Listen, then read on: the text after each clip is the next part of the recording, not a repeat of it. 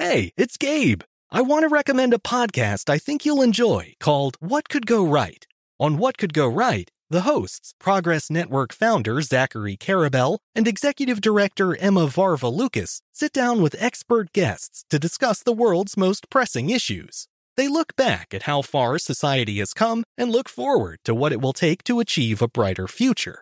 If you're looking for a weekly dose of optimistic ideas from smart people, listen to What Could Go Right wherever you get your podcasts. This is the story of how a group of people brought music back to Afghanistan by creating their own version of American Idol. The joy they brought to the nation. You're free completely. No one is there to destroy you. The danger they endured. They said my head should be cut off. I'm John Legend. Listen to Afghan Star on the iHeartRadio app, Apple Podcasts, or wherever you get your podcasts. As important as choosing the right destination when traveling is choosing the right travel partner. Gene Fodor. Gene, was good. But be careful, because the worst trips result when two partners have two different agendas. The CIA really need your help, Gene. Freeze, Americano. Gene, run! Listen to Fodor's Guide to Espionage on the iHeartRadio app, Apple Podcasts, or wherever you get your podcasts. Delve into the visceral world of hip-hop with the Gangster Chronicles, hosted by MC8 and Big Steel. Every Thursday, a podcast that aims to unravel the intricate tapestry of one of music's most influential and misunderstood subgenres, gangster rap. Let's go. Gangster Chronicles unpacks the evolution of this uniquely American art form, offering listeners a comprehensive understanding of the significance this genre holds. Listen to the Gangster Chronicles on the Black Effect Podcast Network, iHeartRadio app, or wherever you get your podcasts. Welcome to This Day in History class from HowStuffWorks.com and from the desk of Stuff You Missed in History class. It's the show where we explore the past one day at a time with a quick look at what happened today in history. Hello and welcome to the podcast. I'm Tracy V. Wilson and it's August 31st. The body of Mary Ann Nichols, who was known as Polly, was found on this day in 1888. She was the first of the 5 canonical victims of Jack the Ripper. Those 5 canonical murders happened between August 31st and November 9th, 1888.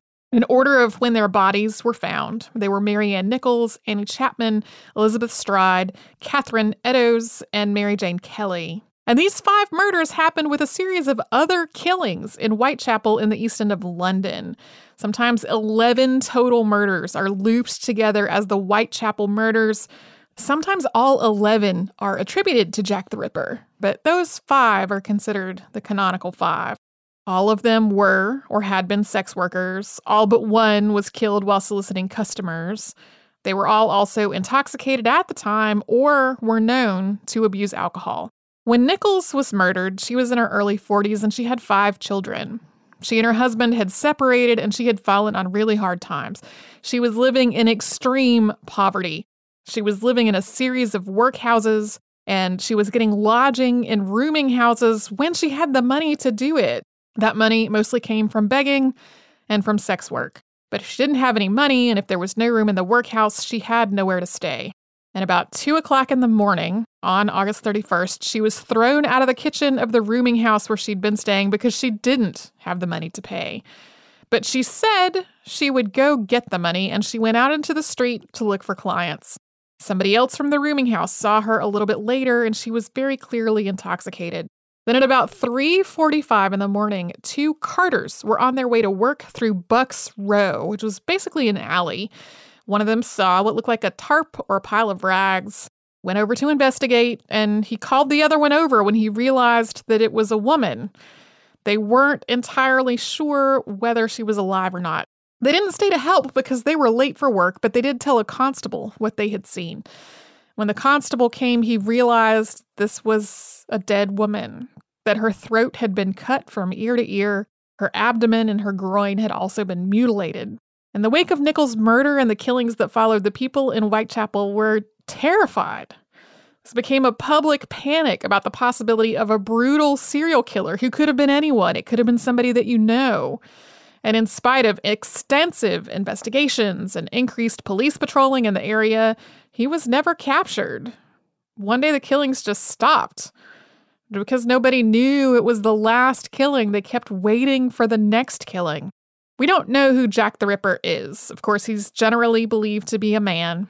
The name was coined in a letter purportedly from him to the Central News Agency, although probably this was concocted as a publicity stunt by the staff.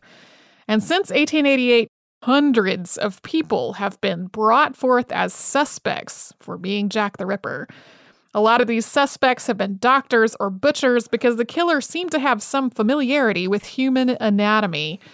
But really, they just range all over the place. Everybody from Lewis Carroll to H.H. Holmes, who later lured victims into a so-called murder castle during the 1893 Columbian Exposition.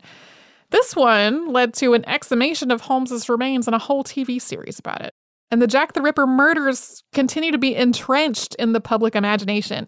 There are hundreds of books about the actual murders and about fictionalized versions of the murders or novels that base themselves off of the Jack the Ripper story in some way. And of course, there are also dozens of movies. Thanks to Christopher Hasiotis for his research work on today's episode. You can subscribe to the Stay in History class on Apple Podcasts, Google Podcasts, and wherever else you get your podcasts. And you can tune in tomorrow for a terrifying dive and a dramatic rescue.